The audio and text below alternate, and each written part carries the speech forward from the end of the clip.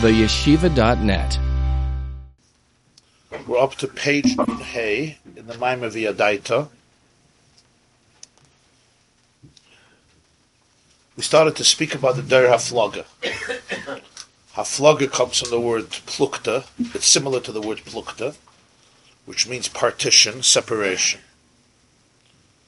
The concept of machlaikas, which is from the word lechalek, to split or to divide. And the key issue of the Der Haflaga was the separation, Haflaga. Separation between what we call Shem Havaya and Shem Elikim. And the separation stems from the idea, which is that Shem Elikim is really master, is a true. It's not a perceived Hester. It's a real Hester. It's an authentic concealment. It truly eclipses Havaya. It's not just, it appears to be a concealment. It's a process. One has to be able to dig and excavate and see the depth of Elikim. No. Haflaga means there's a real separation. It's two, not only different realms, but opposite realms. Which is the antithesis of what Moshe Rabbeinu says, V'yadaita hayom v'shavaysa levavecha, ki Hashem hu ha'elikim. That's what we're explaining. So let's see inside. The line starts on Meineyo Ma'akavaysa Me'elikus on page 9, middle of the page. I don't know, like 10 or 12 lines from the top. Meineyo Ma'akavaysa Me'elikus. V'wahepech legamri miyichud havaya v'elikim she'ein shum davar master klal. It's the antithesis of the unity, the unification between Havaya and Elikim, which represents the idea that nothing, ain't shum davar master klal. There's no real Hester. Nothing is ever truly concealing and blocking the ultimate connection. Kiyim aderab, on the contrary. Kol ha'asteirim en b'shvil ha'gilui. Every single Hester, every single concealment is only there for the sake of a relationship, of revelation. To be able to transport the light even to the lowest places. And thus there are filters and there are screens, and the light is obscured and channeled and tzumtzum and restricted, etc. And cloaked and manifested and enclosed, all in order to bring the oil, not to keep it, not to hold it back. And that's the whole objective of all the concealments, to reveal the oil. So not only is it not a Hester, you'll say, okay, it's not a Hester, but it's not a Gilui. You'll say, maybe somehow you can ignore the Hester. It's more than that. The Hester itself, in Yonai, its true Mahus, its true objective is Gilui. Not just, okay, ignore it, overlook it, surpass it, we won't take it so serious. The Hester itself, Ein Shum Hester Klal, means that the Hester itself, its true essence, even though it's perceived as a concealment, and that's what its job is Elikim, is to conceal Hateva. We said Elikim is Hateva. But nonetheless, the whole function is to be Megala. We cannot, the commotion is Boil El Ba'irich. And as explained above at length, the Mashal, in our metaphor. The Ashpas Harav Talmud, of the communication, the teaching of the mentor to the student. Shekol Atzimtzum. V'halbashas b'mishalim zadim v'inyanim sheinim hakoilu b'chdei lavai gilui hakoilu b'chdei lavai gilui oira seichel arav el talmud. All the restrictions, all the concealments, all of the teachers taking this profound idea and only allowing a trickle of it, an external ray of it, to be communicated to the student, and furthermore, dressing it up. And here he says, "B'mashalim zarim," in alien parables. Alien parables means alien to the idea itself. If the student is not a true student, he could take the mashal and go on a trip with it, because it doesn't immediately reflect the idea. On the contrary, a mashal transports it to something that's a completely different subject. It's like, let me tell you a story, let's discuss something else. It's a mashal zar, v'inyanim shaynim, and different ideas that are separate from the points. It's all because he wants to give, not because he wants to hold back. He wants to bring the oir, he wants to bring the seichel, he wants to communicate the ideas into the world of the student. And not only to give him a little bit, he wants to give him everything. He wants to allow him to ultimately reach the depth, the full depth of the wisdom of the Rebbe, the way it is in his own mind, pre-tzimtzum. But there's only one way he can do it, through channeling it in all of these, through all of these mediums and venues. Ultimately, it gives him the information that, if unraveled, after some time, maybe 40 years, as the Gemara says, that he will be able to reach the Oimek Chachmas Harav. So not only is the Hester not something to take seriously as a Hester, because you can overlook it, the Hester itself really is Gilui. It's the way of communicating the light of the teacher to the student in his realm, and not only in his realm, but ultimately gives him the ability to reach the teacher's realm by unraveling and exposing and excavating all the depth that is compressed and concealed and contained here, to be able to access the ultimate truth of what the teacher had in mind. And it's only through the Hester. So therefore, and this was all a mashal for the way it is in terms of the entire universe and the entire cosmos, all of reality, and the relationship between Yud Kei Vav Kei and Elokim, as explained above, exactly the same concept, that Yud Kei Vav Kei, which is absolute infinity, absolutely undefined and indivisible, could never be experienced within the capacity of creation, which is based on identity and finiteness. Hence, Havaya is filtered through Elokim. And all the concealments that exist in the universe are all processes that are imposed mitzad Elokim in order to channel Havaya. And yet, the Dar HaFlaga sees it as two separate realms. And therefore, Elokim is a true Hester on Havaya. The emes is Ein Shum Davar Master Klal. There's absolutely no Hester, even if it feels that way, even if it's perceived that way, even if it's experienced as a Hester, because that's what Elokim does. Essentially, Elokim is there to be Megala, to bring forth Havaya within all of the universes, each world and each created being according to its capacity. And furthermore, within the mashal, you have the entire nimshal, even if it's initially eclipsed, which allows you to come from the mashal to the nimshal, from Elokim to Havaya. And therefore, b'meila, hadei oir Elokish nishpa, al yidei halavushim v'alei mesua iker. So therefore, one must never get stuck in the concealment. One must never get stuck in the outer perception of things. When you separate Havaya and Elokim, then what happens is the concealment itself becomes that which you fall into. It becomes a trap. In other words, the chitzonius, the most external element of the world, is what defines a person's attitude, a person's perspective.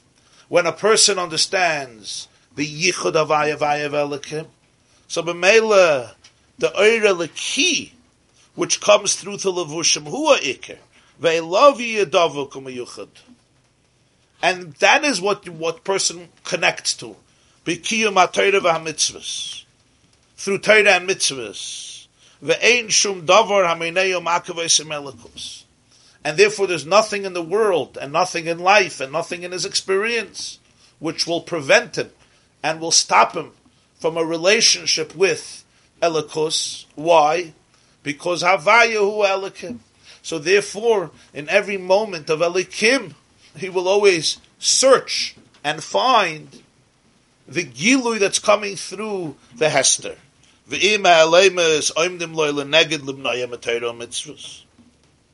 And what happens when the concealments stand up against the person to prevent him from a relationship with Hashem, from Torah and mitzvahs? Yamid bin Nisayan Kenegdom. That's the that's one of the manifestations of a Nisayan. He stands up with a Nisayan. The Nisayan, he stands up to the test against them. Not to allow it to become a preventer and an opposition, which allows the person to reach a far deeper oir, breaking through the husk of the Nisayan and revealing the Yutke Vavke, which is Hu Elikim.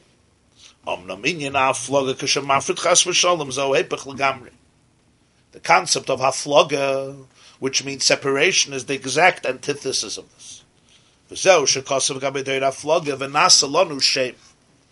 clue by the Doir Haflaga, what it says is, they said to each other that the world is one, we may be scattered, let's build a city and a tower.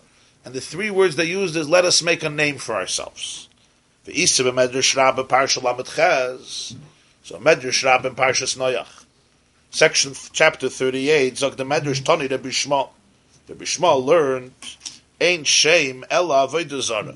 V'nasa lanu shame doesn't only mean let's make for ourselves a name, let's gain a reputation, let's become immortalized through our structures. He says shame is associated, it represents avodah zara, idolatry. Ein shame ela avodah zara.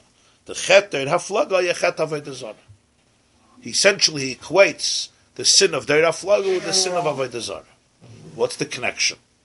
The explanation is as follows. The Hinen is Bayer Leel, we explained, the Mei Etzem Shem Havaya Kamei Shehu, Lo Haya Efshel Liyas Metzias Hayesh Mamash. From Shem Havaya, the way it is in its core, its pristine essence, there could have never emerged a Metzias of a Yesh. Metzias of a Yesh means a reality of the identity and the ego of something that feels itself as a Yesh Mamish, as truly existing as a separate entity.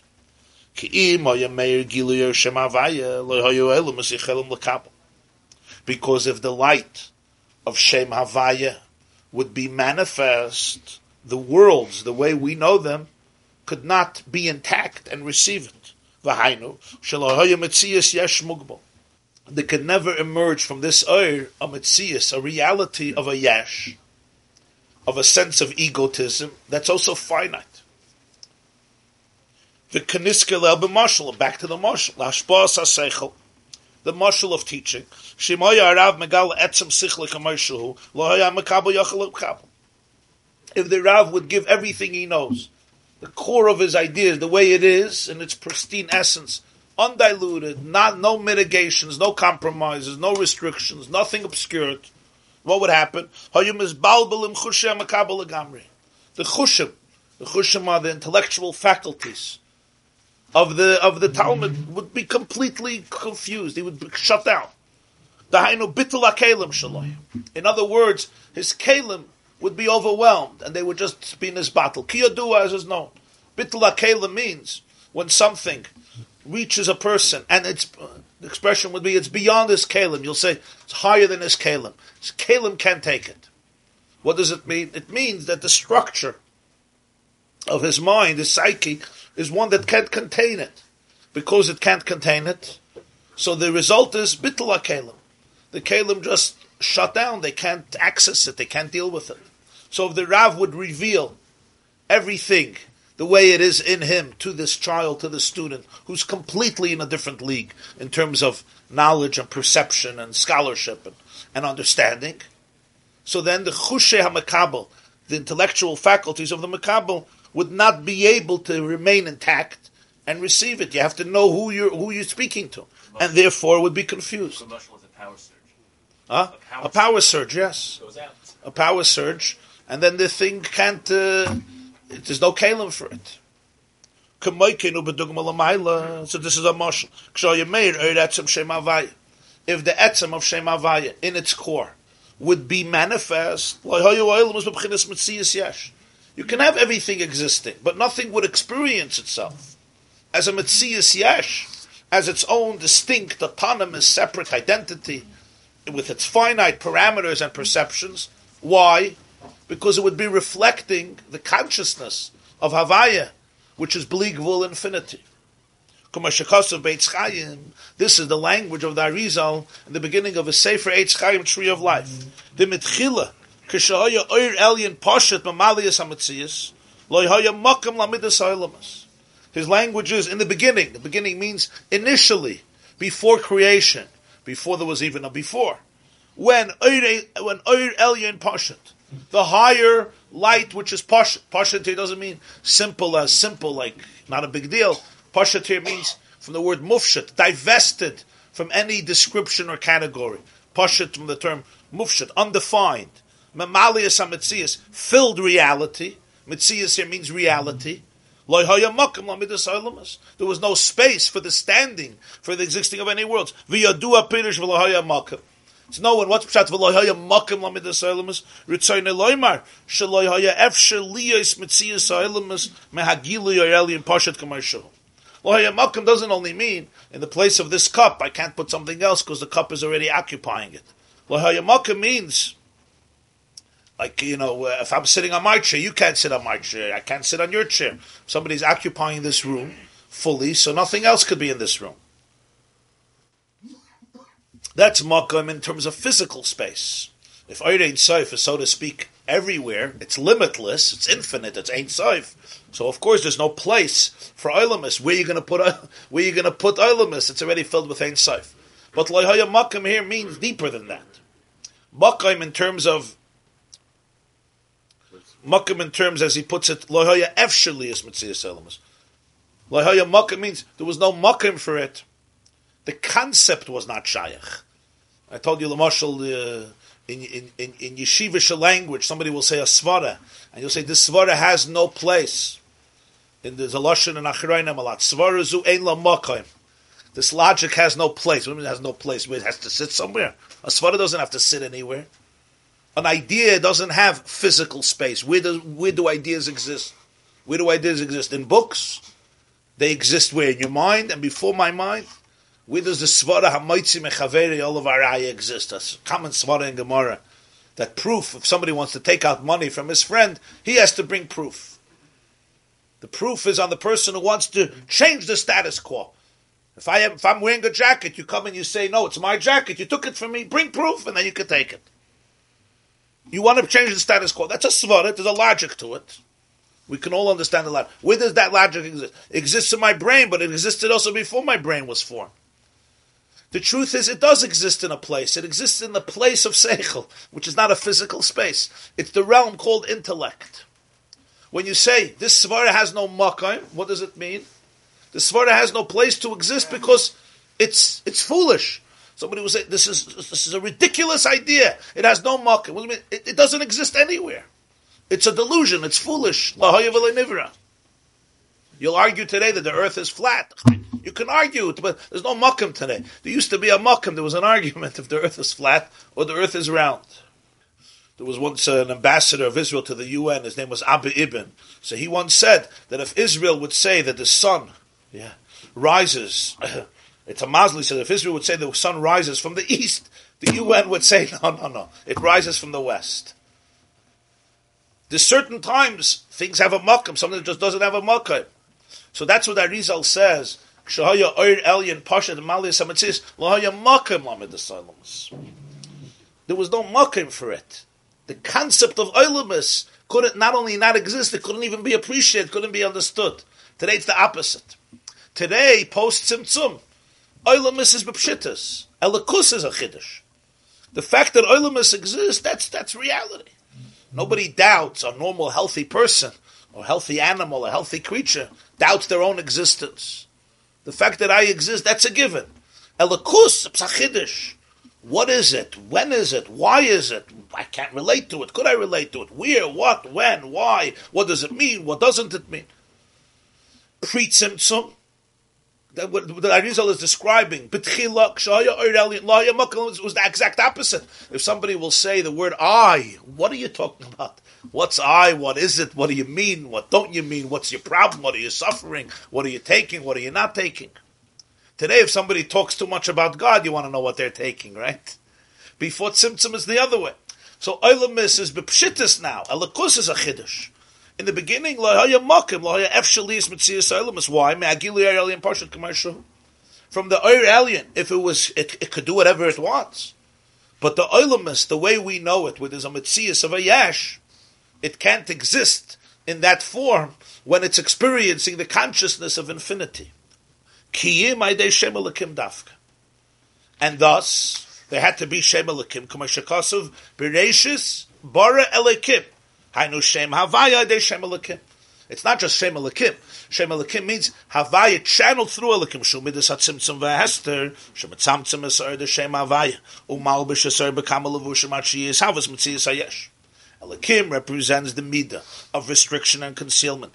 Restricting, channeling, obscuring the light of Havaya, dressing it up in many, many garments until the Yesh can emerge from it.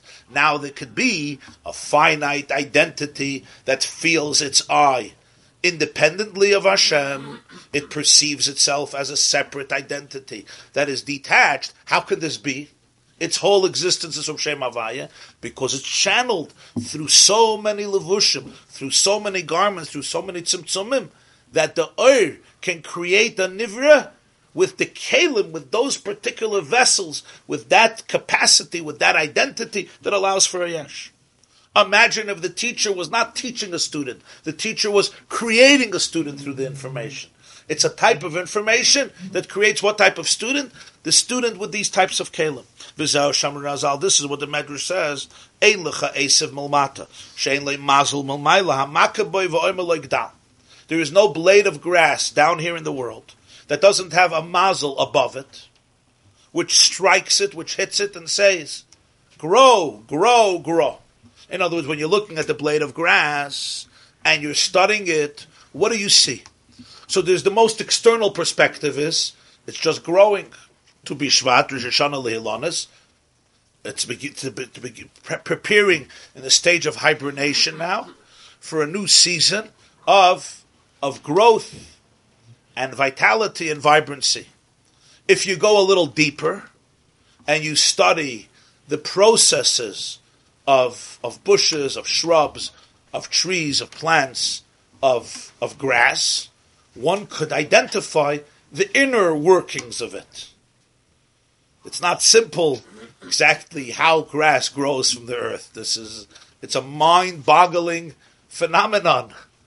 Any tree, you take a seed and you plant it, you put it into the earth, and basically you have a combination of what seems like a lifeless seed, together with some earth, together with some water, together with some air, together with some sunlight, and then it starts producing for you all types of fruits or vegetables in all of their different textures and colors and flavors and type of nutritious value and packaging, etc. But the truth is, every single grass, it's an extraordinary process. So one could study this. That's a more pneumistic way of looking at it. You don't just take it for granted. What is going on inside?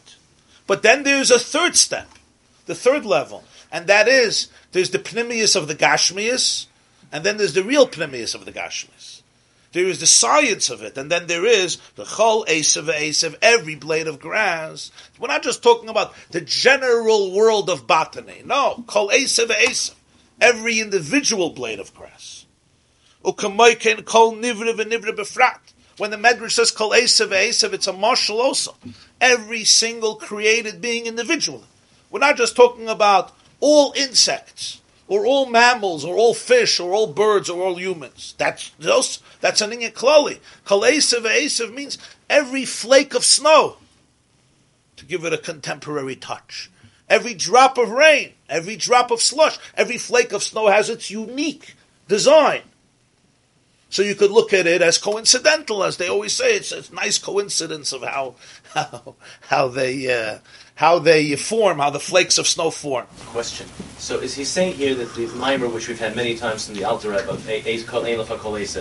that the mazel being makam the Esev is just one step higher up in the chain of Ishtalshin? Yeah, he's going to say. But in the past, when we learned this from the Balatanya so many times, didn't he always use that Maimer Chazal for the concept of Memale Kol Almin, as opposed to Soviet Kol Almin? He would say the example of Memale. Yeah, he's going to say that here too. You'll see in a moment. Yeah. Kol Esav Esav Kamaykin Kol Nivra V'Nivra B'Frat Chuli Yesh Leim Mazel Meyuchad Shu Mekoyrei HaMashpia Leichiyusa. It has a unique mazel. Mazel here doesn't only mean a mazel as a, you have mazel, you have luck. That's what mazel means. Mazel here represents a spiritual source, a mucker, hamashpia l'chiyusa. It has its teacher, its mentor, the divine energy that that trickles down, that irrigates, so to speak. Just like a plant needs to be irrigated, it needs its water, and every plant needs the exact amount of water, an exact amount of air and sunlight and nourishment in order to be able to do what it has to do. It also has its mocker, hamashpia l'chiyusa. Now this is Mazel, what the Medrash is referring to, with the Mazalas, which are known as the heavenly constellations, the various formations of stars, which we call Mazalas. But the Shirish of Mazalas is also Malachim Alyonim, are what we call Malachim Alyonim, higher angels. V'gavoya me'al gavoya, the expression in Kayalis, Gavoya me'al gavoya shemer aleyim. There's Gavoya me'al gavoya, each one has something above it. V'shirish kol ha-malachim u'mashem alakim. And the source of all the malachim are Shem Elokim, v'lachei nekraim gamkin b'Shem Elokim, oy b'nei Elokim, v'yavoyu b'nei Elokim l'yisatzev al Hashem and Iyov throughout the Tanakh. V'hem emutzayim, these are all the intermediaries. Shal yadam nimshach ha'ir v'achiyus l'chol advarim agashmim sheboilam. Through them, the light and the chiyus is communicated to every single physical item and creature in the world according to its capacity, according to its kelim. Ein l'cha kol esav esav. The spiritual chemistry of it, the spiritual anatomy of it. There is the physical anatomy of it. And then there is the spiritual anatomy of it, which is the entire cause for the physical anatomy and all of the processes that result from this. And the general theme here is based on what we explained, the Hishavos Hagashmi, why they tzimtzum behelamar dafka. The Hishavos, the emergence of the physical, is always through the tzimtzum, through the restriction and the concealment of the light. What we mean by tzimtzum and helam is that it gets enclosed in many garments and concealments. As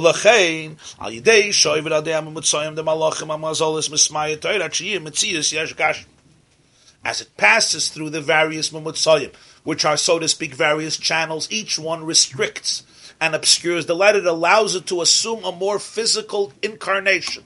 So what do I see in this world? In this world I see a blade of grass. If I would look at the same blade of grass from a higher world with different lenses, I would see spiritual energy. If I would yet look at it from a higher perspective, I would see yet a more abstract, transcendent level of spiritual energy. So there was no difference between from the grass and the person?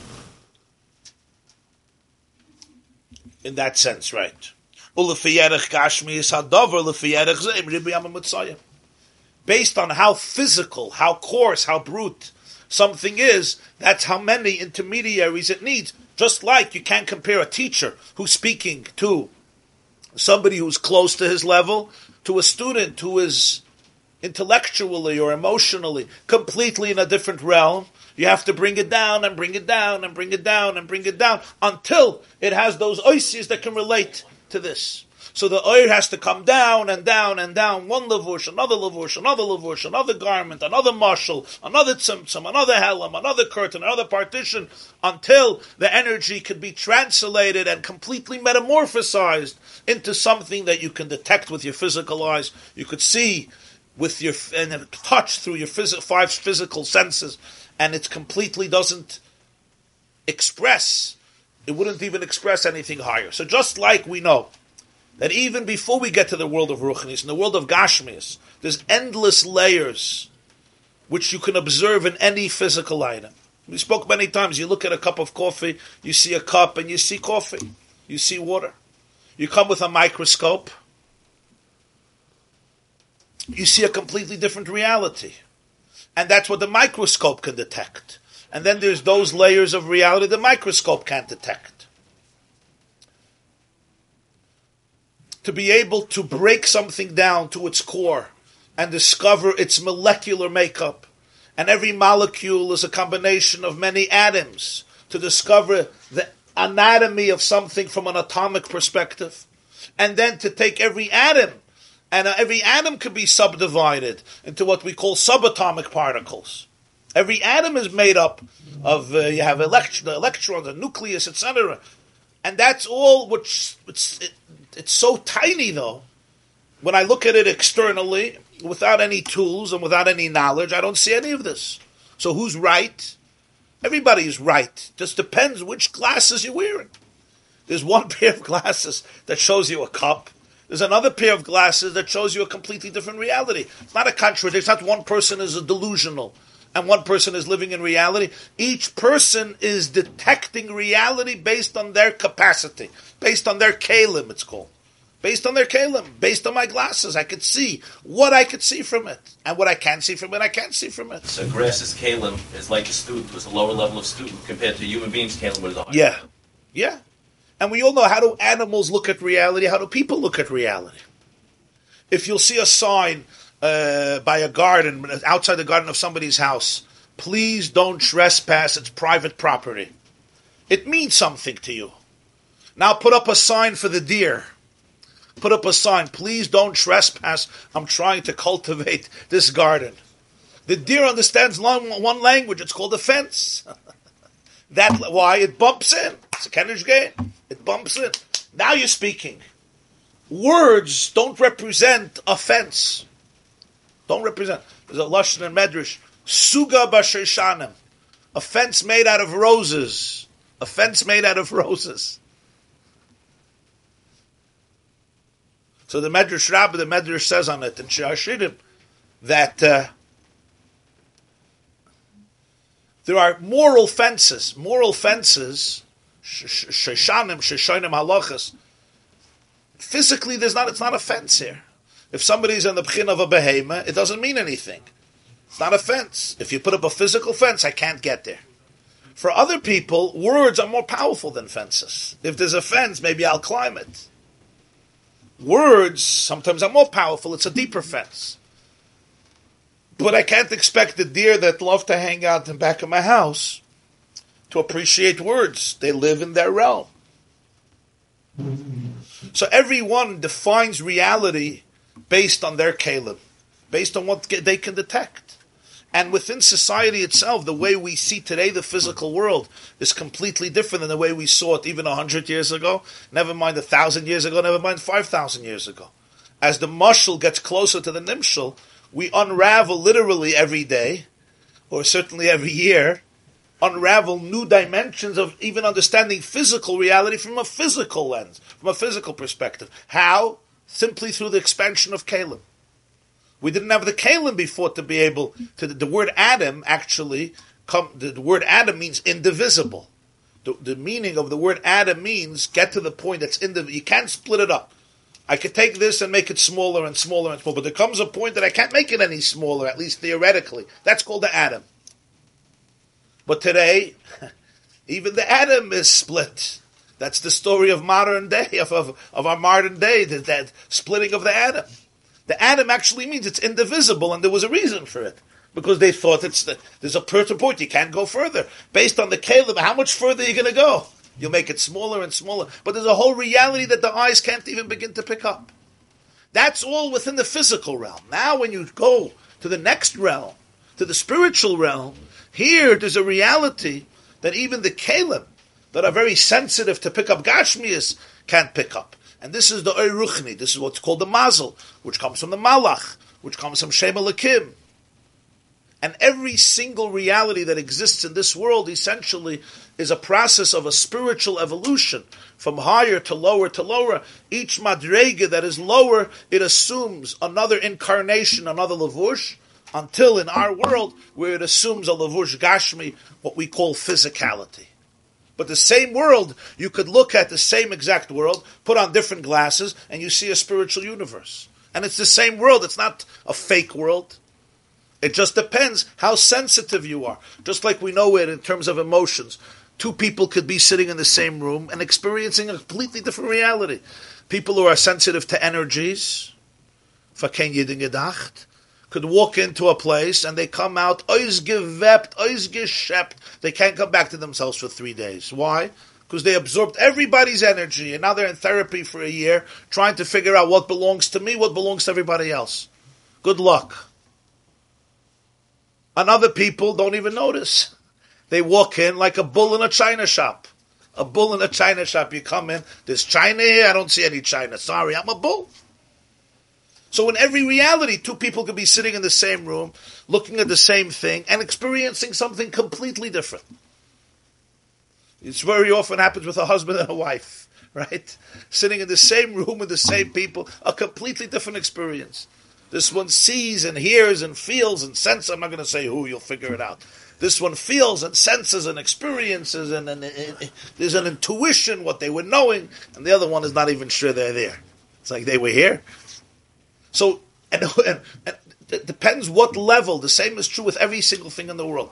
An architect walks into a beautiful mansion. A regular person walks into a beautiful home.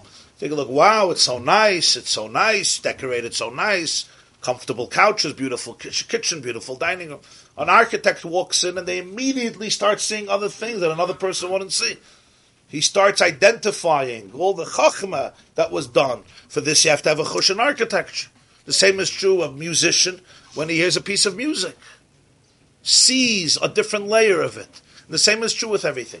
So therefore, the ein lecha esav malmata shein le mazel mamayla, the mazel is the koyach haruchni.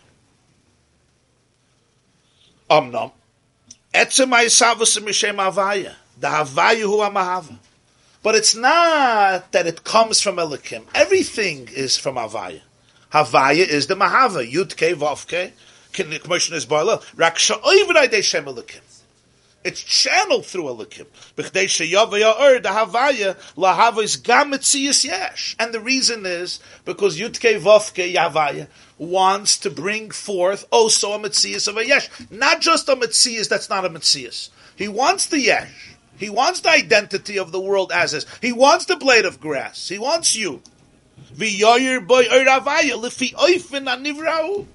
Shem Havaya should express itself, should illuminate this nivra according to its oifen. What do you mean according to its oifen? According to its capacity, according to its identity. Ulahavoisei ulachiyosei.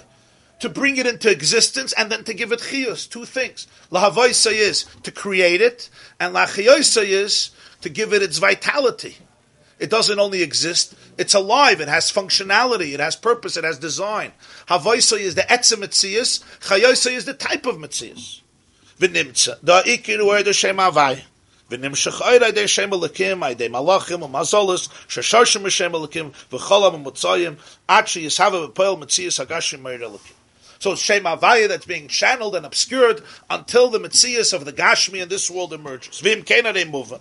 If this is the case, what do we understand from this? The hamamutza mitzad atzmei einei klum. The mamutza, the intermediary, the channels, are not significant.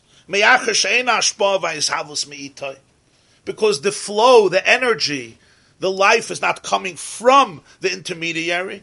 It's just the way it's being channeled. It's the way the light is being channeled.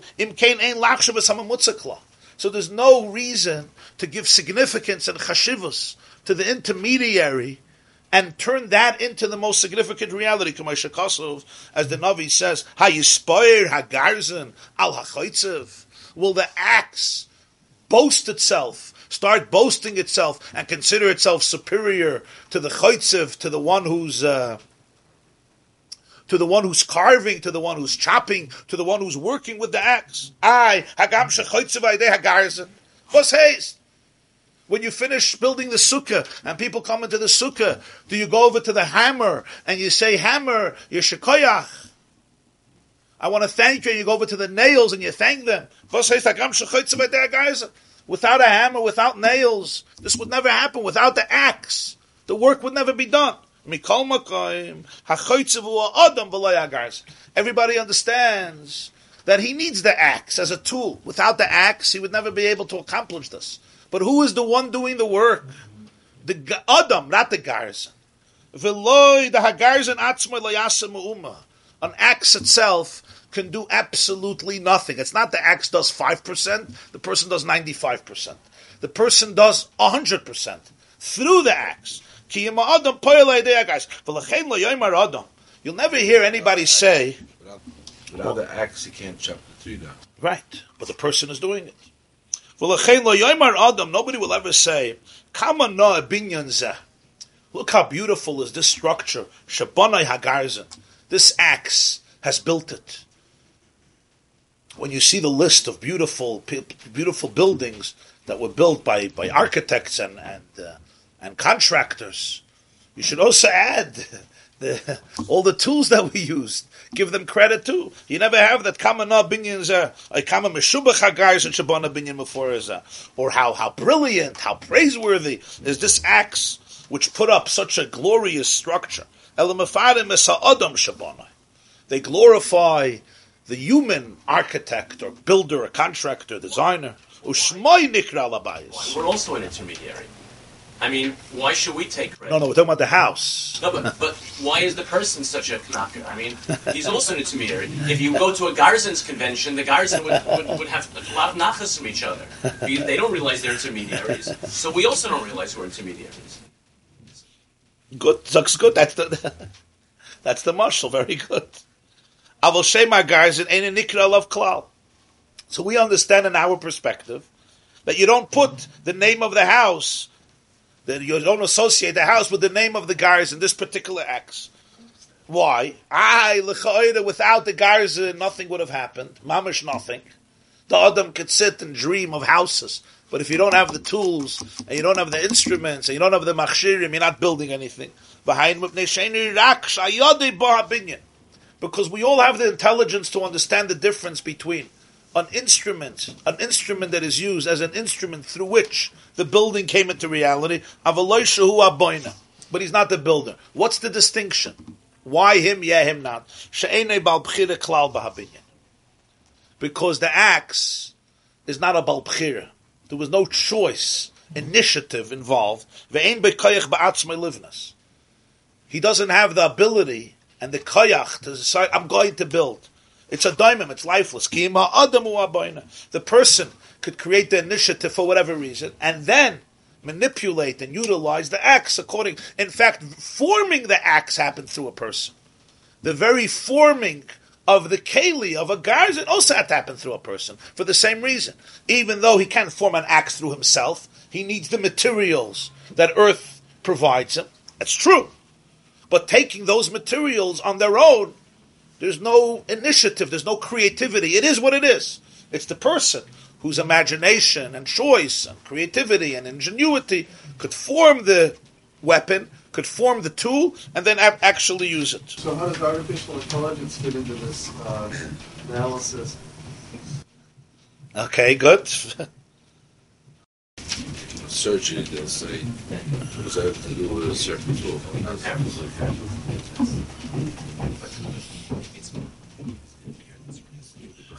If it's a new tool that a person develops, you'll talk about it. They'll talk about certain planes and certain... But that guf is a development of the person.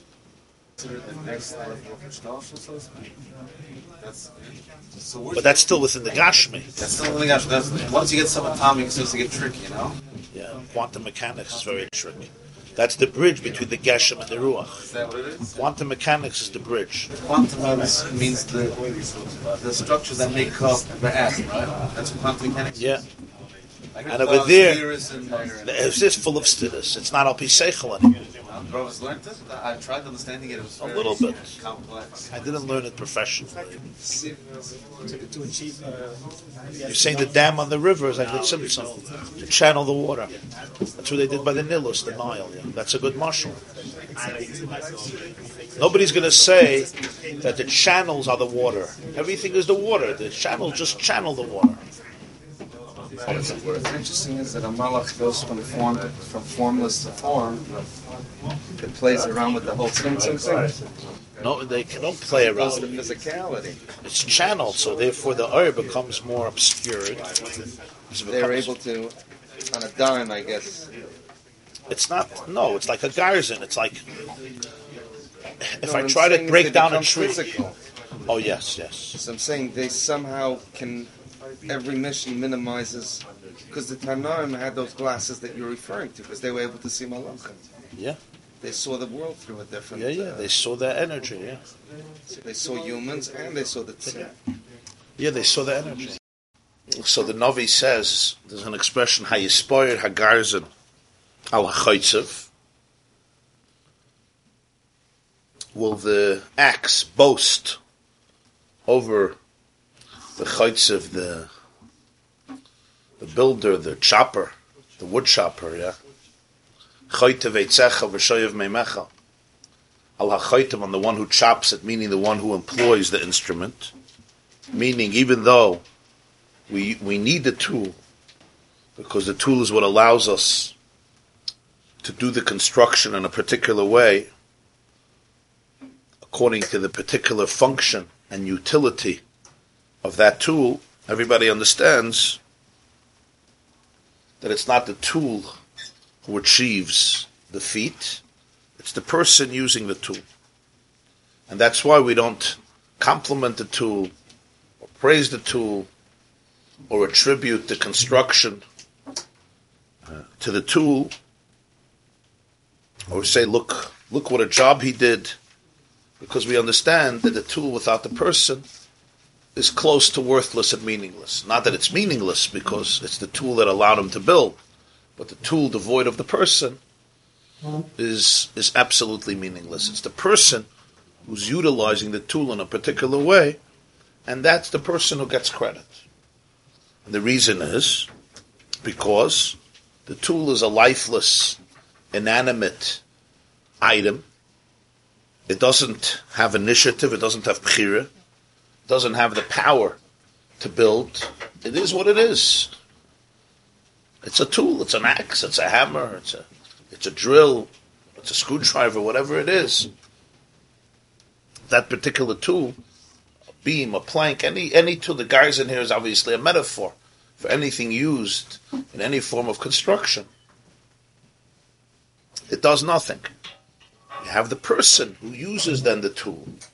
So therefore you attribute it to the person. If somebody slams their door, if somebody slams chas v'shalom a door on your finger, I'm sure some of you experienced ever got your finger stuck. I'm not talking if it was b'mezid or b'shaygig, it's not relevant. So a child, right? You can still feel it. You can still feel it, right? Even though it's not life-threatening usually, but just the pain, yeah, and the agony. So when a child stubs his toe on the couch or on the corner of a bed, the corner of the bed, when the the spikes are sticking out or the metal is sticking out. So sometimes to comfort a child, Tati or Mami will give malchus to the door or to the bed, right? You'll start spanking the bed. Don't do this to my dear daughter or my dear son. But usually, part of getting older, part of getting mature is, even when somebody slammed the door, you're not going to go to the door and get angry at the door. Even though the door is the one who caused the pain, nobody else did. But we all understand the door didn't cause the pain. The door was only a completely lifeless instrument. Somebody slammed the door. Yeah, without the door, it would have never happened. So that's the example. It's a very important example, as we will see in the Nimshal, that the difference between the person who is aware and the person who lacks awareness is the person who lacks awareness can argue it's all the door. There's nobody else. And that's why the focus should be on punishing the door, educating the door, enlightening the door, destroying the door. So you'll go bring a handyman and destroy all the doors in your house, and you'll have a safe home. But we all understand that that's not the issue.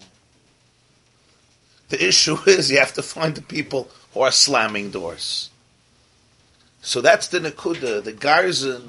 It doesn't have any koyach. It's simply lifeless. It's all the person who uses it to build or to do anything else with.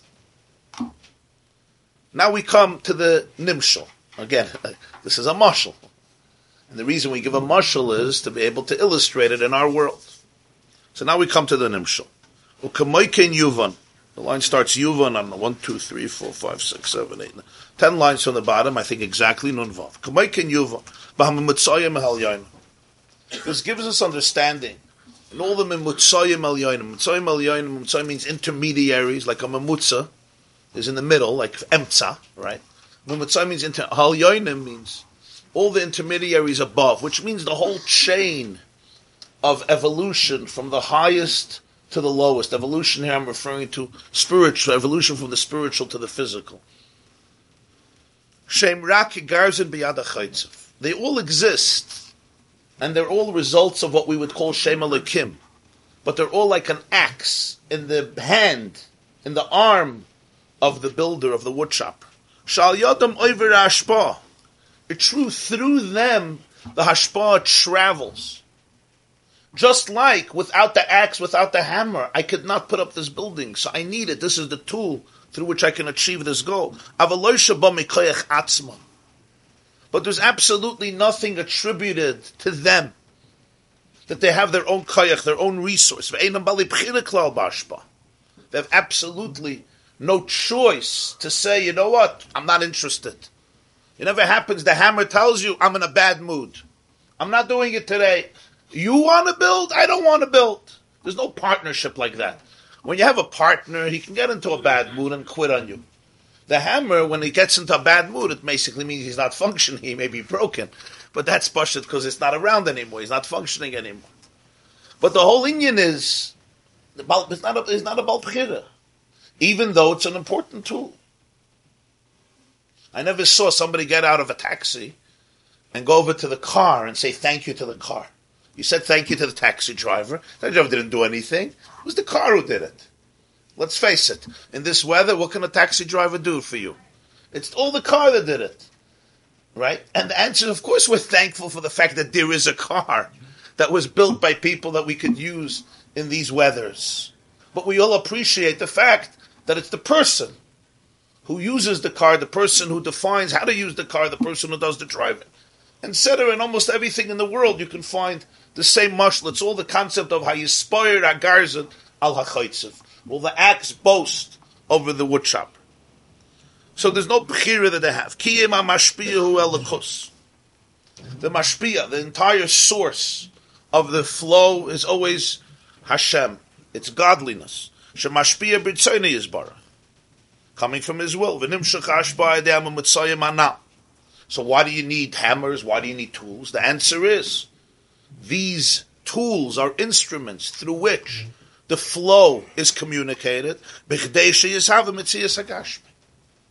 in order for there to be able to emerge the reality of physicality, of the material world.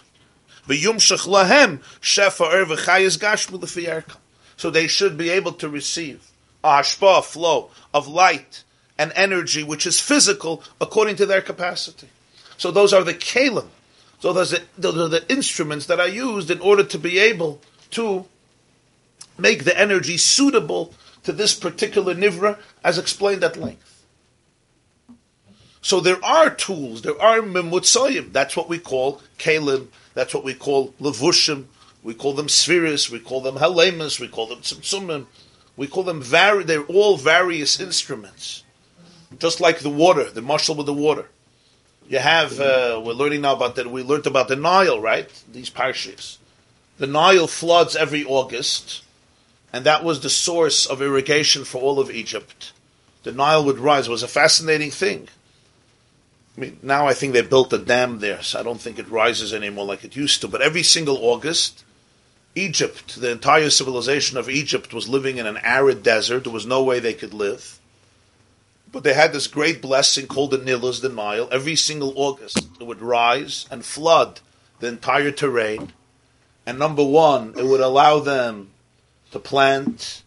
It would give them a very rich soil filled with mud. They could have papyrus, and they can have a lot of vegetation and a lot of produce, and build boats and have lumber and build an entire civilization, besides the source of the water being clean and rich and fresh for drinking and attracting a lot of fish and animals and crocodiles, as the Navi calls Parei a crocodile. So Chanu es Hadoga Shenechlu Mitzrayim Chinam.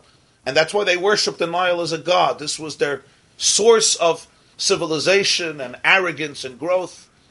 And the water becoming blood was only a sheer, was only a reflection of what really was the underlying story of the water, which was that it was being used to cover up genocide. So what would they do is Rashi brings it as something called Ya'orim, right? Para Oimed al HaYa'or. What they would do is they would create channels, ditches in the ground, so that they would channel the water to everybody's field or farm or orchard and water it, because just a flooded river is not going to help you. You direct it and you harness it and you restrict it. So it's the water that waters the garden, but you had the various ditches and the various canals and walls of sand that you built, and you open the gate and you allow the water to come in and not to come in, so you get the exact amount in order to be able to suit this particular garden or this particular orchard. You need more water, you need less water. Just a flood won't do you anything. So that's again a mashal, that the water is the one who irrigates. The water, however, travels through various channels and chains which restrict its flow, but harness its flow and direct it, and therefore also obscure part of it or hold back part of it, not because you don't want the water, because you want the water to be able to come to this field. So that's the concept of all of the worlds, all of the Oilimus and the whole Ishtalshalus is all a garzin, it's all tools to be able to bring it forth to a particular, to accomplish this purpose. There's something just a little unsettling to me. Yeah. Because here he says, by the Mitzrayim, he calls them Al Yadam Ober Ashba. They're just the channels. But higher up, that's Mamish, the Lashon he used about Shem Elokim. He said about Shem Havaya in the middle of the page there, Rashi over Al Yendei Shem Elokim. Yeah. V'nimtza the Ikar Ohar the Shem Ayov v'nimshacha or Al Yendei Shem Elokim. Yeah. So if you took that and those analogous words to the extreme, it would sound like he's talking about Shem Elokim is also being a Memutza. That the or goes via Shem Elokim, Nimshach or Yedei Shem Elokim, via Ikar, the same way these Malachim are Mutzayim. You wouldn't call Shem Elokim a Memutza, no. Right, so that's why he says in the brackets on the line that starts Elokim, Avaydei Malachim u'Mazalis Shesharshan Mishem Elokim. Shem Elokim represents the Koyach HaGvul in the Rebbeinu Shalom. We learned before from the Avodas HaKodesh, Reb Meir ben Gabbai, who says that Oirein Soif Yesh Le Koyach Begvul Kishem Sheyesh Le Koyach Bebli Gvul. Shema Ta'omer Sheyesh Le Koyach Bebli Gvul Vein Le Koyach Begvul Ata Machaser Shlemusai. Part of infinity, so to speak, is the capacity to be finite. That's Shem Elokim. That's a Kavayachol, something within Hashem himself. Where is it manifested? Where is the impact of that capacity manifested? In every Memutza, in every Tzimtzum, in every hell. Just like in the teacher. Part of a vibrant, living Koach HaMaskil is the ability to unleash. It has a torrent of a current of ideas. Part of it is the ability to limit it. Where is it manifested? In a metaphor, in an illustration. So that brackets is to try to make sure I don't make the error. Right. So yes, it's all a symptom of the koyach of Shem Elokim. And that's the point, that Elokim really is one thing with Yud Kei Vav Kei, from the teacher's perspective. Because Ein Etzem, Master Al Etzem. That's where the Halach and Shulchan Aruch comes in Siman Sadik Aleph and Archaim, that you can't put, for davening, you want to cover your head. Chazal said to cover the head for davening, you shouldn't put your hand on your head. I mean, you could put it, but it's not considered Kisir Rosh. That's what the Poskim say. That's what the Rishonim say, and it's brought in Shulchan Aruch. In Archaim Siman Sadik Aleph, the Mechaber, and the Tur, the Shulchan Aruch Harav, and the Mishnah Berurah, all the Poskim say it. And what's the reason for it? The reason for it is, the Mishnah Berurah articulates it, I think it's a verbatim quote of Shulchan Aruch Harav, if I'm not mistaken, that since it's Guf Echad, so Guf Echad eina yachal lechasas aloyse Guf. Something like that. Since it's one Metzias, it's one entity, my hand is my head, so it's not really a cover-up. It's damn interesting in Halacha. There's two separate halachas. There's a halacha, Midas Chassidus, which is the minik today, that you don't walk Dalet Amas Begilui Rosh. The concept of wearing a yarmulke. Over there, it's brought that a head to put the hand on your head is fine. because that's just a hacker. It's just it's a recognition that there's something above you. So Zayin, it's your head. So it's a head above a head. Mayesh. But when it comes to a din of Kisui Harosh, when you actually need to cover the head, over the hand is not good, because it's not called a covering. Physically, it's covering. What do you mean it's not covering? Yamalke is covering, and my hand is not covering. You can't see what's under my hand. What do you mean it's not covering? So the truth is, yes, physically it's covering my head. You can't see what's under it. But it's not really covering my head. Why? Because it's the same organism. What is it in a kisui? What is it then it shouldn't be gilui? Yeah. He's an Indian to have. So again, that's a mushal. This is where halacha is a mushal for the nimshal. Ein etzem master al etzem. Elokim and its shirish and its emes can't be master on Yud Kevovke. Huh? It's an Indian Kabbalah to have two head covers. Two makifim, yeah. The kohen gadol, because the kohen gadol. He's sitting with a yamal. He wants to make a bracha, and the hand is not there. Put your hand. He's saying on the yamalke, because you're putting your hand on the yamalke. Is it So it's a kisui on the yamalke, not on the head. two or not? Okay. You're saying it's a kisui on the yamalke. I don't know. I mean, Oh, it's brought in Poiskim, I think in the Mishnah Berurah, the Aruch HaShulchan, that maybe even the Magen Avram, that if you have a sleeve, for example, and you cover that, it is fine. It's just the bare hand. My sleeve is already not chelik of my goof. You may have a nice suit, but it's not your body. But the hand is one mitzias, because it's really one goof. The hand is not a hand. The hand is a chelik of a goof. It's one.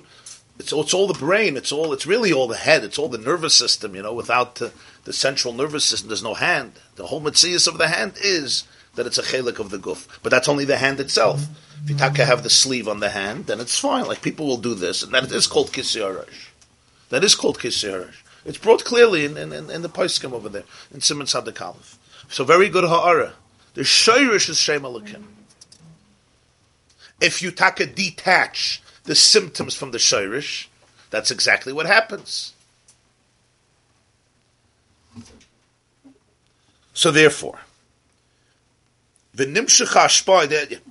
Commission is by b'makamacher as explained elsewhere. Be'inyan u'beirachecha Hashem alekecha b'chol hashatas. Moshe Rabbeinu tells the Jewish people, Hashem will bless you b'chol hashatas in all that you do. So here there are 2 points that both have to be emphasized. U'beirachecha Hashem alekecha b'chol hashatas. God will bless you in all that you do. Sha'adam tzarich lasas. The pasuk doesn't say you should just be a passive bystander in life. Just sit, do nothing, because God runs the world. He says, B'chol hashetasa. Hashem's blessing will come in what you do. Ha'adam tzarich lasas. V'lasik b'asiyah gashmis. Sometimes that means he must involve himself in material acts. K'moy basic masomat. For example, for different forms of business. This is the expression of the Gemara in Shabbos, Nasasa, V'nasata be'emuna, maso matan, is business, different forms of asik, of business. Why? So you'll say, why? The answer is, if you were living in a higher world, and you didn't need to get chiyus from the way God's life is translated into physicality, you wouldn't need this. It's now a very subtle observation.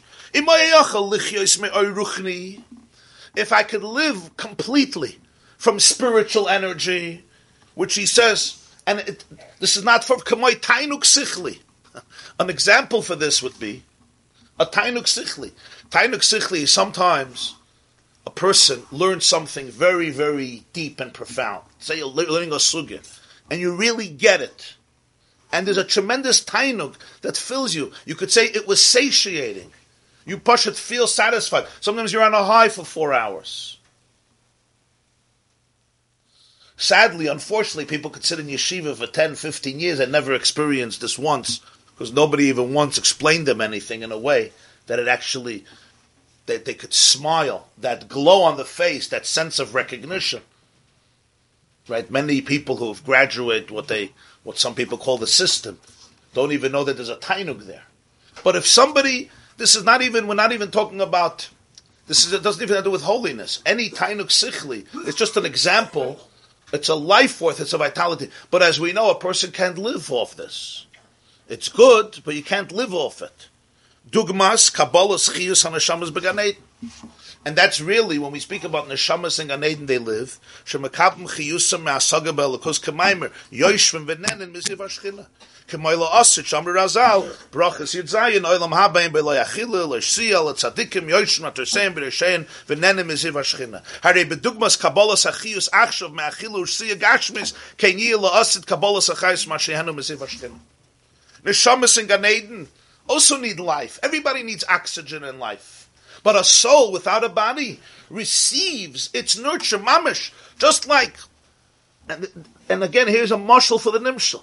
Everything that food has in its matter, in order to be able to give you nutrition that you need to live, is only a metaphor for a higher level of energy, which is then mitzamtzen and restricted and assumes a physical incarnation in the food. So a neshama in Gan Eden also needs food. But it's a different type of food. It's the shayrish of the food, the way it's in Ruchnius. Not the food, the way it assumes a physical incarnation. But when my soul hits a body, now my body has to live. And the body needs the language, it needs the language of Gashmis in order to be able to live. So therefore, I can't come and say, give me chiyus ruchni.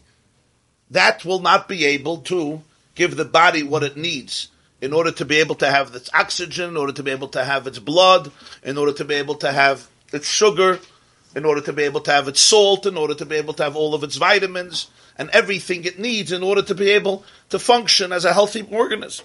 And that's why the Gemara says in Brachas, that in the future, tzaddikim will sit, their crowns on their heads, nenin miziv hashchina, they will enjoy the ray of the shchina. What does it mean they'll enjoy? It doesn't just mean it's an enjoyment, it means this becomes their food. What we receive now from physical food and drinks, they receive from the Shekhinah itself. Why?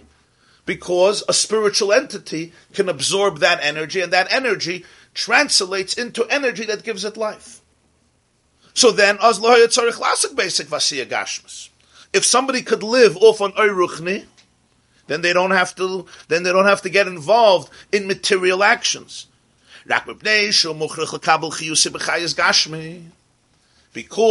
the person ought to receive their life force. In a physical fashion, you need physical life. So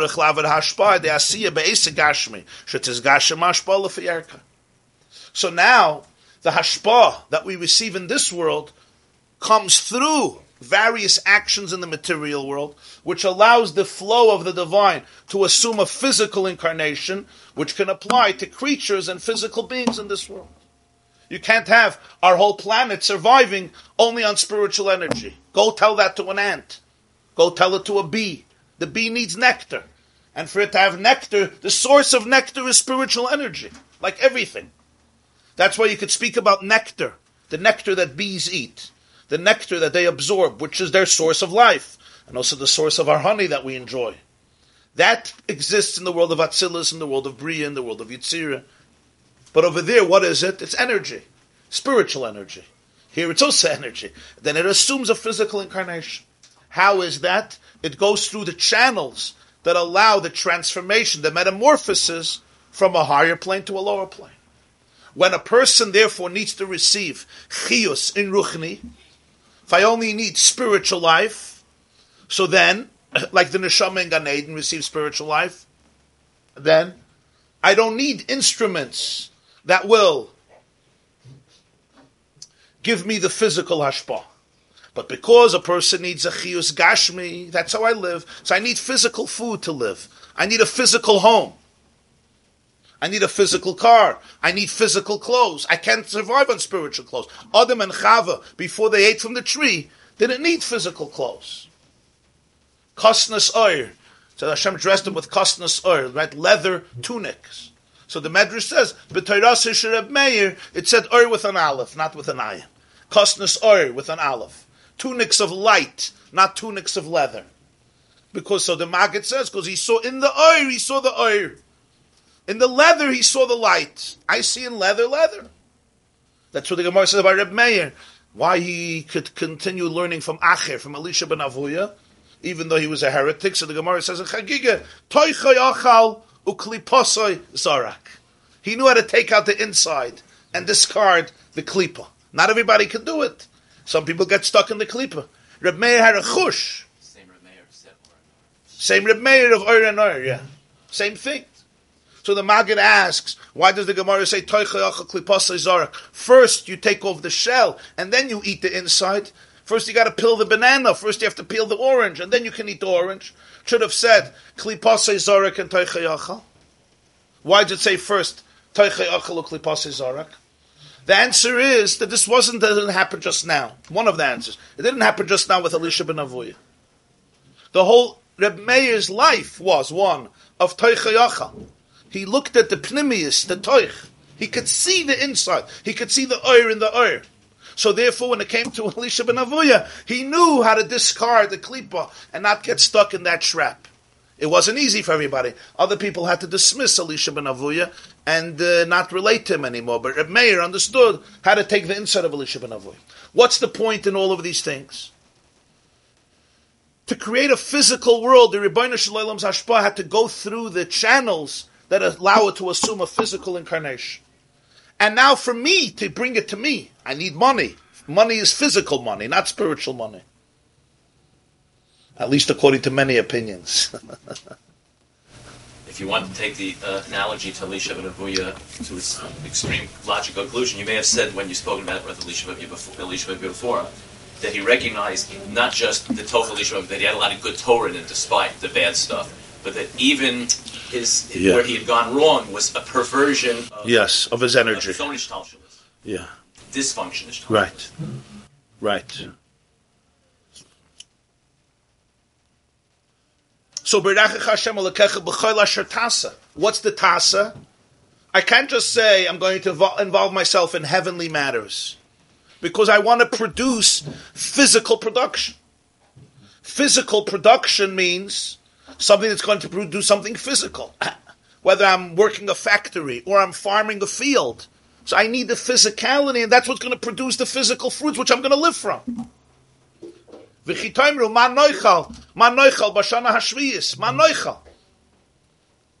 for that, I have to go and deal with the physicality. What is this? Is this God or is it not? Because he said it's all divine. But it's the way the divine is channeled through physical channels in order to produce physical productions, in order to produce a benefit in this world that I should be able to function. Amnam etzem hashpayim elikos. But no different spiritual or physical. The hashpa itself, the flow itself is godliness. Rakshay veris hashpa. It's channeled aydem u'mitzayim through the intermediaries, the malachim, u'mazolas. That's on a higher plane. And then dealing with physical matters, whatever that is, whatever your form of involvement is. This one deals with buildings, and this one deals with bodies, and this one deals with a field, and this one whatever the ASIC is. Because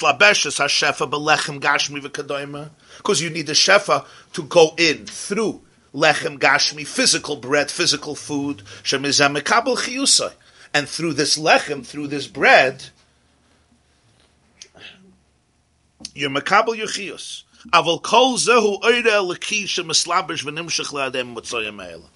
But it's nothing but the divine oir. It's all divine. It's the godly energy that is communicated, that is manifested through these channels. Why do you need the channels? In order for it to be able to descend and express itself and manifest itself in this particular medium, which in our world happens to be a physical world. Yeah, the moitze pi Hashem in the lechem. Does moitze pi Hashem outside of the lechem? You also have moitze pi Hashem? And the answer is you need the moitze pi Hashem, the way it comes through the lechem, in order to be able to affect the guf the way it is in this world. In a higher world, the soul also needs lechem, but over there lechem is not what lechem looks like here. Over there lechem is called lechu lachem u'belachmi, is a marshal. Soyrascha b'seich moya is a marshal. There's also bread. We speak about mazon l'neshamas, nutrition for the souls. And it's the same exact like here. What is poisonous in this world, it's because it's poisonous in that world. It's just a different type of poison, just a different type of toxicity. So it's all the hashpa of elikos, it's all Shem Yud Kei Vav Kei. The way it's channeled and manifested, it's exactly like the teacher who will give a shiur and bring it down with stories and illustrations so a 4-year-old, a 5-year-old understands it. What is he hearing? He's not hearing a deep, abstract, transcendent concept. He's hearing a very physical, tangible story. But that story contains what? It contains a depth. And hopefully from the mashal, he'll be able to get to the nimshal. Why did you need the story? Because you want to reach his mind. If you don't want to reach his mind, you don't have to tell any stories. If the Ur doesn't have to come into the Olam HaGashmi, you don't need any stories, you don't need any mashal.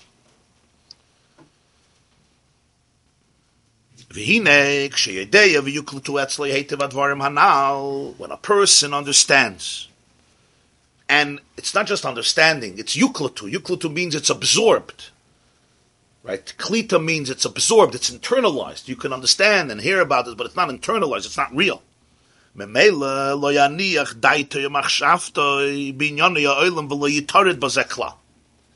The result of this is that a person's mind and thought doesn't get yitarid, it doesn't get stressed out and consumed by everything that's going on around them in their world.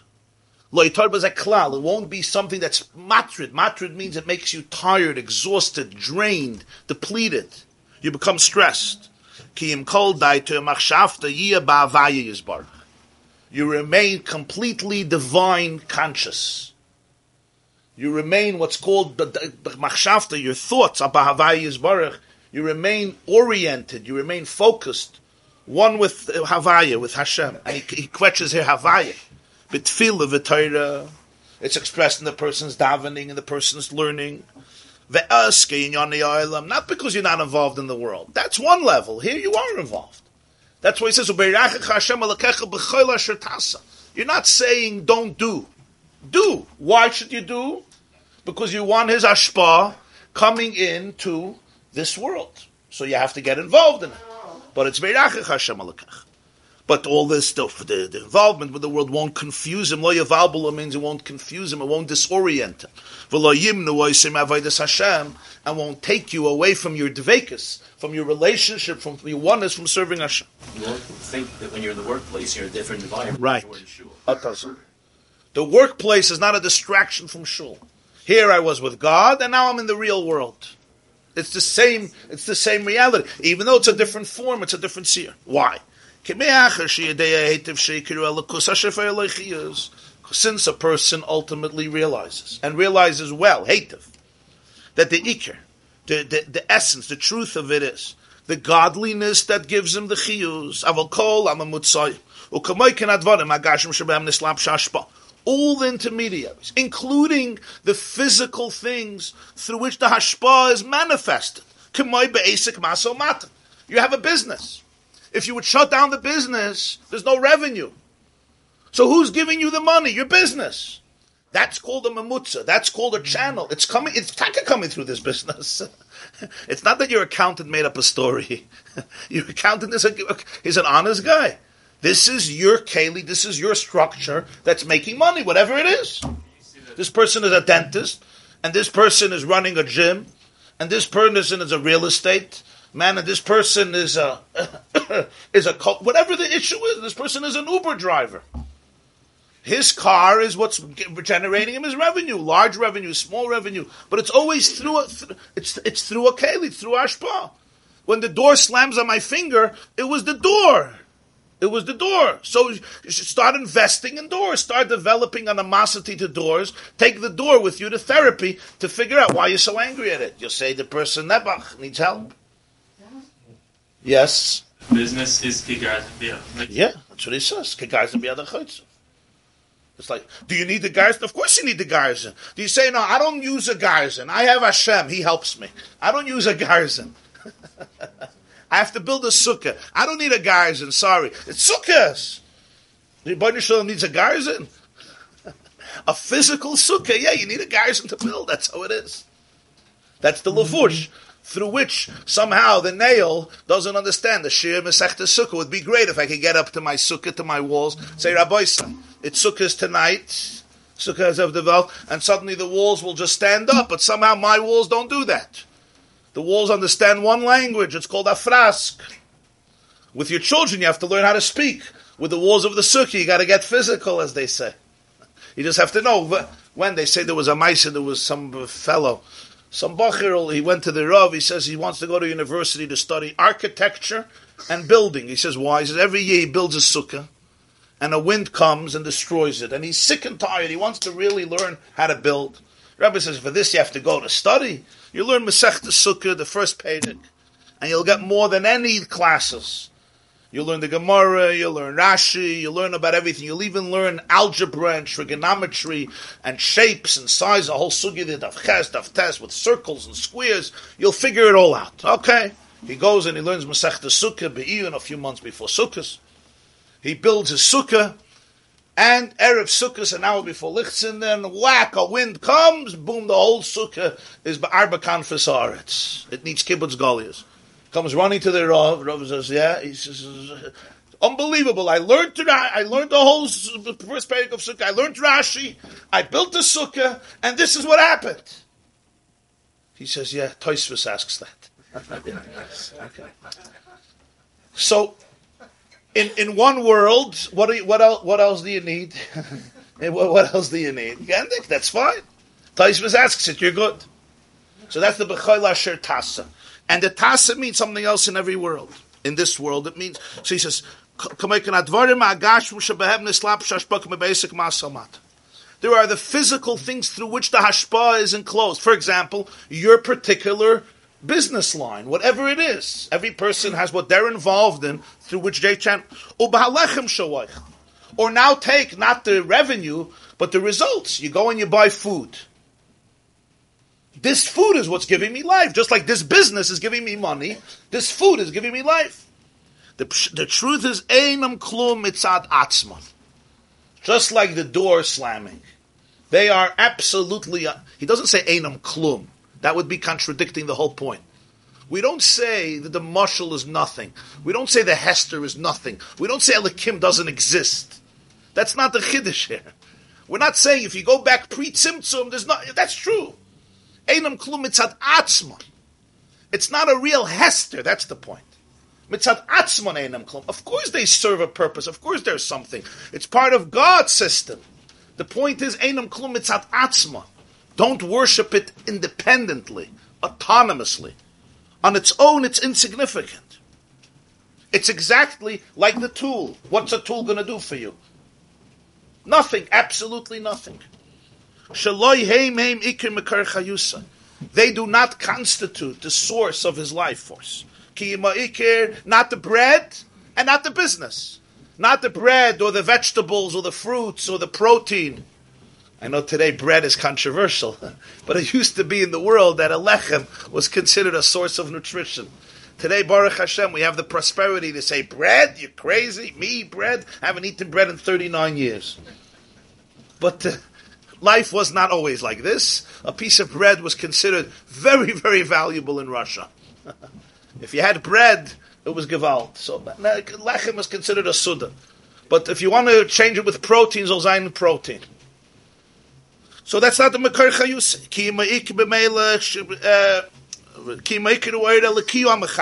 It's the Eira Leki. You'll tell me, what does an apple have with an Eira Leki? What does a piece of fish or a vegetable have with an Eira Leki? What does my business have with an Eira Leki? It's basically how the world runs. The answer is no, it's all Elikus. Through a Lavush.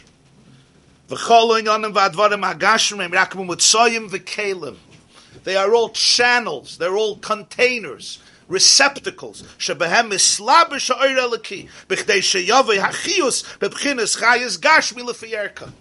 In our world, the kelim are such, they are, what do you call them, transmitters. Transmitters that transmit the energy and transport them into a physical incarnation to be able to give life to physical matter. Whether it's the human organism or whether it's anything else on this planet. Take rain, take snow, take heat, take light, take thunders, take lightning. All of these are physical phenomena.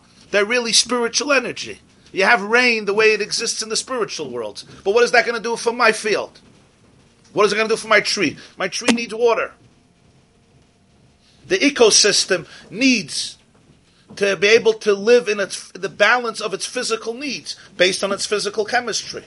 So the hashpah of the divine is transported and comes through these mediums, and that's why I have to have some physical revenue. If you come to Torah and you come to Hashem and you say, I want to make some money, somebody once told his students that he found in Kabbalah a big zgula for Parnasa, and that is to get a job. Right? It's not such a popular zgula, but it's they say that it's a zgula. Yeah. So you say, what do you mean? You don't believe in God? And the answer is, it's the other way around. You believe in God, that God is not only in heaven, God is also in earth. The system that He created is also divine. Yeah, but are there exceptions? Of course there are exceptions. In the Midbar, they sat and the man came down every morning. And if a person is in that pchina, Adir Haba. It says, there's people who in this world are like Meir and Olam Haba. But you have to know if you're in that pchina. So therefore, when somebody is in that space, all of the issues that he's facing will never stress him out. Not that he doesn't deal with it. We're not talking about you deal with it, but you don't yitrudu. Yitrudu means it creates a tirda. A tirda means you're depleted, you're overwhelmed from it, you're exhausted. Because you don't see them, you don't give them that significance of being the core, the essence. This is the source of my life. This is the source of my happiness. And therefore, if something is wrong here, I go crazy. I have no life. Which you often see with people. How easy it is to get stressed out. Somebody made a comment. Somebody said they'll do this. Somebody said they won't do this. Somebody sent this text. Somebody sent this email. And for the next 3 days, this person has no life. He can't be a father. He can't be a husband. He can't be a mensch. I lost myself. Why? Because I worship all these forces. So they have such power. Of course I get overwhelmed. Where's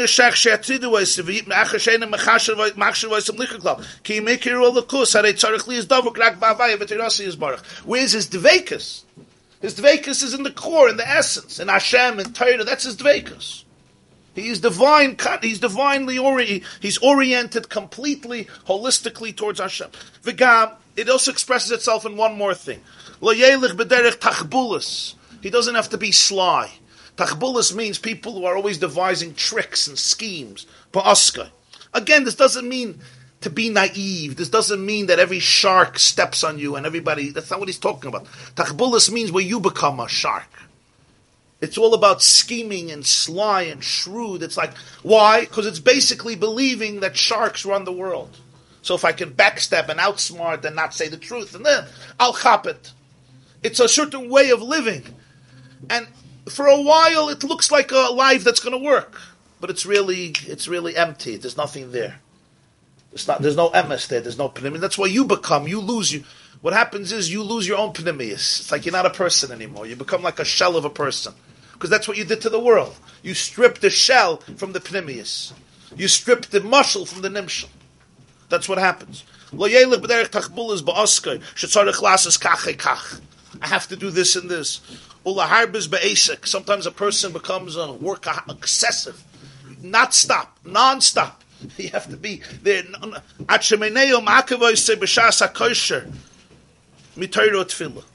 How do you see this? What's called long? He says, you see, it takes you away. It takes you away. It's meineo makavos b'shasa kosher mitoida from davening. Kim yasik basically for yerk. You could do your business, you do your work. L'fiyarka means according to your capacity, according to your skill. Shouldn't take you away from davening in the right time. What's your definition of workaholic? You get up, your wife says you work too hard. Yeah. This is. And the reason is very simple. This is where it's at. If I spend another 6 hours in the office, this is where it's at. Children don't have a tati. Where it's at. Very nice. They want to live in a house, they want heat, they want electricity, then they want to go away for the summer, then they want a vacation, then they want to go to Florida. Who's paying the bills? You got to know who's paying the bills. So that's the cheshbon the person is making. You're making the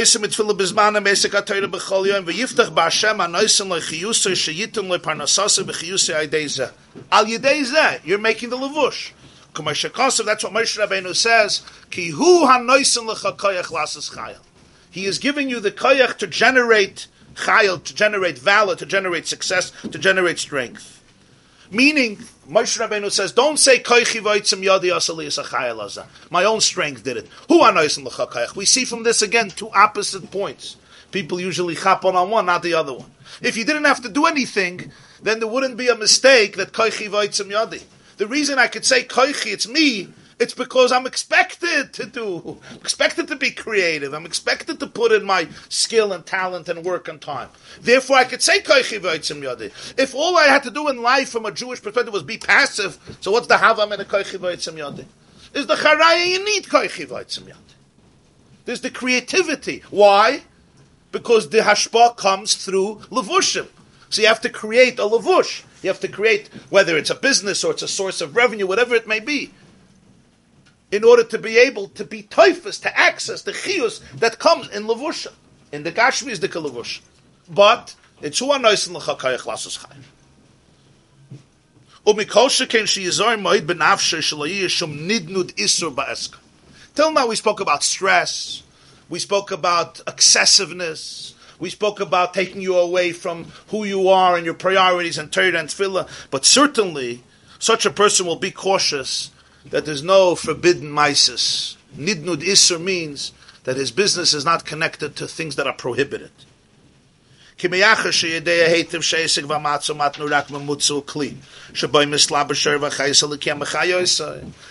knows that the whole business is only a vessel, it's a container.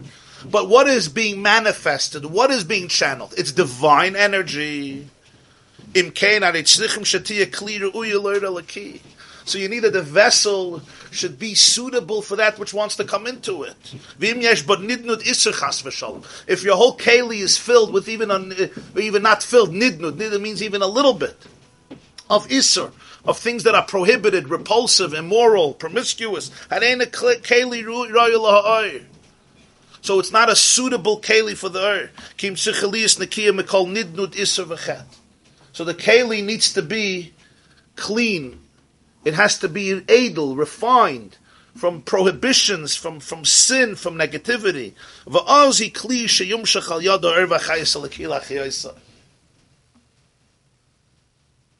So it's not only a good moral decision, it's also a good business decision. That's the feeling. Besides that it's a good moral decision to be a moral person, it's also a good business decision. You don't really see holy people having more money because they have that. I don't know that he's talking about holy people. He's talking about you and me. That's the mistake. We think there's holy people and then there's real people, right? There's holy people who are hunchback, they don't know the world, they don't wear glasses, they don't see anything. People drive them everywhere, they barely walk, right? They barely live. That's not, that's... Huh? Where do you see that Ovid Hashem, somebody that does the right thing, is a better Caleb? I think that people who live really an honest life are much happier people. They have much better relationships. And maybe money, sometimes a person will see more, sometimes, but it's called clean money, calm money, serene money. And everybody knows that money without menuchas hanefesh is worthless. Menuchas hanefesh without money is also a little problematic. That somebody once told me, he said, listen, money doesn't bring happiness, but it certainly helps. And certainly not having money could be a source of misery, right? But there is money and there is money. In other words, a person who lives an upstanding, honest life. So the truth is, long term, anybody who knows, you probably also make more money. It's just a different type. Because when people can trust, when there's integrity, it shows up. It doesn't mean there's no nisyonis. Part of this world is also nisyonis, right? They say no good deed goes unpunished, right? We know that there's nisyonis also, but that's another helem. That's just another helem. It's a challenge. You don't have to get in a spol from it. You don't sell your soul for it. But people who don't sell their soul is not on sale. People have a different respect in terms of money, partners, investors, clients. If you'll, it's not now. It's not. I'm not really an expert in this field, but if you will look today, and get the top 100 books from non-Jewish business tycoons who give advice, what do you think one of the most central themes in all their books are going to be? Integrity, purpose. Got to inspire your employees with a purpose. They're making the world a better place. Really? Who's making I want money. I don't need to make the world a better place. I want cash. That's it I want. Where are they coming from? Their cheshbon is not maimer. Their cheshbon is money. How to build. That's why people buy the books. They don't buy the books to get spiritual inspiration. And yet, what's their theme? Their theme is you got to have a purpose. Integrity. You can only motivate your employees with money. You have to motivate them with spiritual purpose. Mamish Kemat, all the books. Here you have somebody who authored a book on business. So Mela, this is Achsidish Shayid, so you won't be surprised. It's true what I'm saying about all these books. Why do they say that? Not because they're naive, because in the big picture there's a truth to it.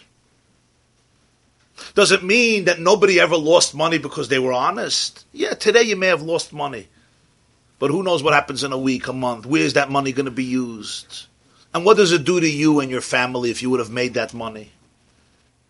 There's when a person lives with an inner pnimius, then the money is also holy money. It's pure, it's wholesome. The money and this person become one in a way that there's a seamless spiritual flow. You're tough what I'm saying or not? Do you disagree? Sleepless nights versus not Yeah, you can go to sleep. It doesn't mean there's no challenge. There's challenge. I mean, the world is a tough place. Let's face it. There's a lot of levushim here. The world is a tough place. But there's a serenity. There's also one source. You're not fragmented in 1,000. You're not chasing 1,000 tails. When we talk about parnasa, is it just food to eat, or is it our parnasa what we mean, all the money and stuff above what we need to pay to the body? Like tuitions and health cares and all that. No, I think healthcare is part of what parnasa, healthcare you need. Healthcare you need and tuition you need. No, somebody got to pay for this. The only thing parnasa is... That's true. The truth is the greatest struggle in the 1800s and for most of history, the greatest struggle that people had was simply to put food on their table, which we don't understand, Baruch Hashem. At least most of us don't understand. Even those who struggle, right, have bread. They may not be able to afford steak every night, but there's pasta or potatoes, whatever. The concept of people waking up in the morning and going a day, 2 days, 3 days, and there was no food for their children. This was part of daily life. That's the fact. We have the luxury today to speak about parnasa in very broad terms. Baruch Hashem, it's a gewaldige Zach. Every mouth is fed. And people should have harchava. That's the point. People should have tremendous harchava. But harchava in Gashmias could not be divorced from harchava in Ruchnias, because it's a short-term solution. It's like a drug. Drugs make people feel very good. So somebody will say, nah, they do make you feel good. Does stealing ever give people money? Absolutely yes, just like drugs give people a high. But what type of high do they give? They give a high that destroys your mind, they destroy your soul, they destroy your personality, they destroy your relationships, and every day you need a new one. Why? Because it's chitzonius, it's not the real thing. The same is true with money, same is true with relationships, same is true how we run businesses. These things catch up on us. Yeah, I could do a fast fix here, fast fix there, fast fix there. I can deny in a head, wheel and deal and bagavin and backstab and lie. And there's people who are, they're very good at it. And if you ever had a relationship with those people, you probably know what I'm talking about. There's the lovins of the world, right? What does Yaakov say? Hechlif es maskurti aseres moinim. One day it was hakudim, next day nekudim, next day brudim. That was love. Somebody once told me he made a deal with somebody, and the guy broke it completely. It was a serious issue. So he went for a meeting with the person. So he said, "Anson, you made up that you're going to do this. I trusted you on your word." So he says, "First of all, I never said that. Even if I said it, I didn't mean it. And even if I meant it, now I changed my mind." Okay. And that's also a lesson sometimes. You deal. Sometimes you have to learn how not to be. That's also a lavush. That's also a lavush. Yeah. It's doing business not according to halacha, like eating a tamei food or stolen food, which gives you the same nutrition. We equated it to eating food which has. You're saying when you eat treif, you're getting nutrition. Right. And when you eat on Yom Kippur, you're getting nutrition. When you eat chametz on Pesach, you're getting nutrition. Well, not that, because that's carbs. Now I realize why God said not to eat chametz on Pesach. I never understood. Pashut carbs. Zman chereseinu, no carbs. So what do we substitute it? We substitute it with lady fingers and macaroons and schmerling chocolate, much more. Yeah, we didn't get the message. The Gemara says matzah is rishus. Only by night you have to eat matzah. The answer is that, like in everything, you're stripping the chitzonius from the pnimius. Short term, it could work. Long term, something that damages the soul is not going to be effective.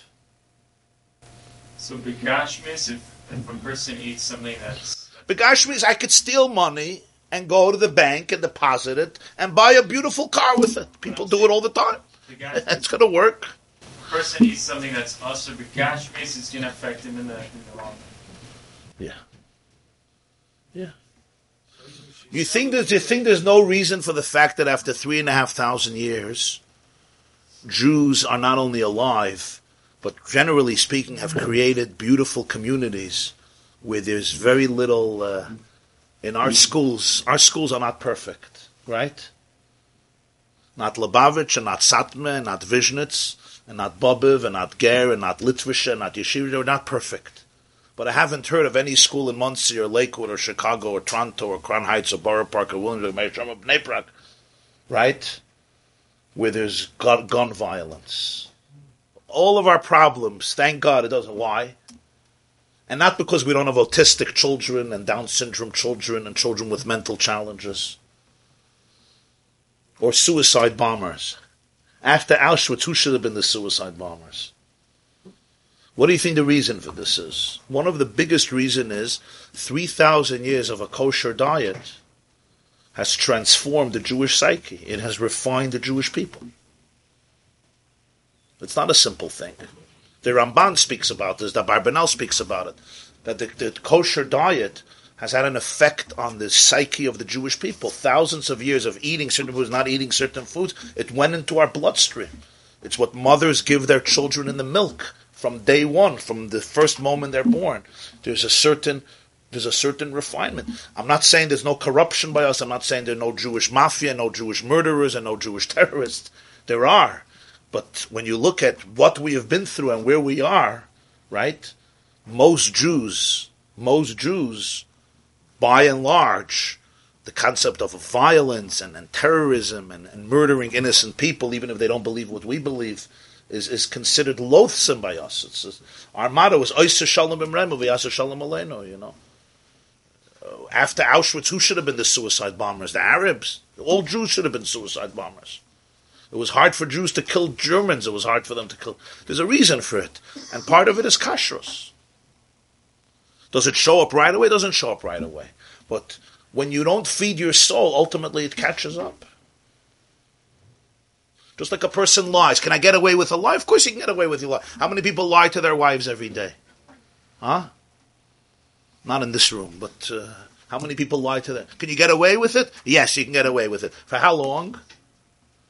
It's like if you live off credit cards. How long can you live off credit cards without having a dollar? Anybody did it ever? So I asked an expert. He told me 3 years easy. 3 years, you don't have to have a penny. And after 3 years, it gets complicated. He says, after 3 years. So why can't you live off credit cards forever? And the answer is because it's credit, because it's not yours. For 3 years you can live. Mekablin dain min dain, right? V'amrin kaddish. Somebody's going to say kaddish. But the same is true with everything in life. You could live off something that doesn't really belong to you for a while. But at some point, it's just too many things catch up. The same is true with all these things. A person could live with something that is alien to him and is not true for a while. But at the end, it comes to bite you. Because it's not real. You're tough is what I'm saying. You agree? So if she's followed the Yechnis, she could if she's followed Yechnis to the Maya. Spell Yechnis, Cholis. Yeah. Cholis Asuris, yeah. You say Nidno Disser. Today, almost nobody keeps their word in business.